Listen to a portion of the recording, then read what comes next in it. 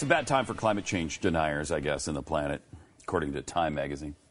Bad time. The new studies offer new proof of how bad the Earth's fever have gotten. It's not often that the climate change deniers get clobbered 3 times in 2 days, but that just what happened with the release of a trio of new studies that serve, I guess, as a solid body blow to the fading, but I'm reading from the article now, but persistent fiction that human-mediated warming is somehow a hoax.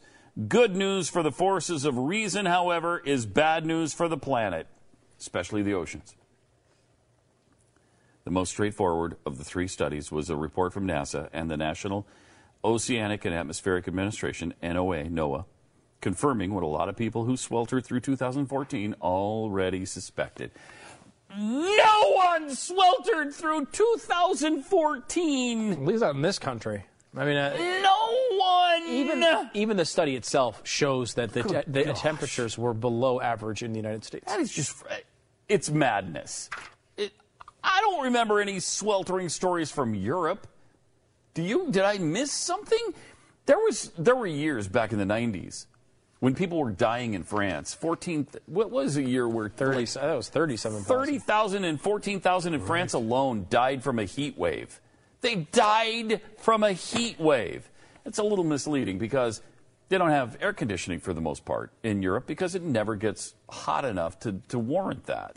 So mostly they just exist on opening their windows and maybe having a fan on in the house. But when it gets to 90, it's uncomfortable for them. And if you're a shut-in, you're an old person and nobody's checking on you because everybody else in the country is on vacation, which happens in France, you're going to die.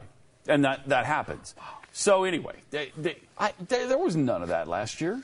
Show me the evidence of that. If you look at the map, and I don't think we have it handy, but there's a map of where the warming existed. It was almost exclusively in the Arctic. I mean, it was warm in some areas, slightly above average, below average in the United States. So not even populated areas. But it was, the Arctic was warmer than normal. Exactly, and that's why sweltering has nothing to do with, you don't, even if everything about global warming is completely right, what they're saying is about 0.9 degrees Celsius. You don't swelter when it's 0.9 degrees warmer than your current temperature. No. If it's 76 and instead it's 76.9, well, I'm meshing Fahrenheit and Celsius there a little bit. But the bottom line is, if it's 76 and instead it's 77 and a half. If it's 76 Celsius, you're in trouble. That's pretty hot, That's some global warming there. I'm going to admit to it then. It's 76 Fahrenheit versus 77.4 Fahrenheit. You're not really noticing. No. Right? No. And so they try to mix these things. This is obviously a pathetic article trying to make this argument.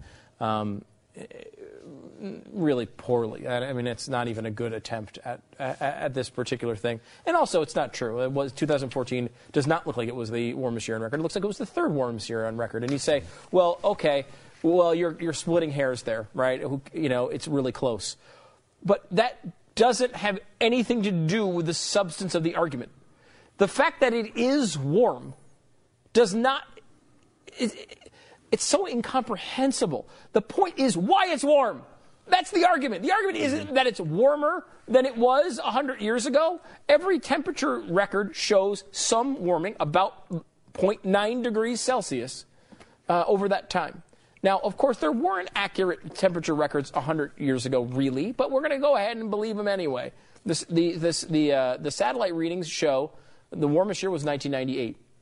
Since then, and since early 2000s, there's been no real increase in warming. Nothing outside the margin of error, which is extraordinarily large in these things.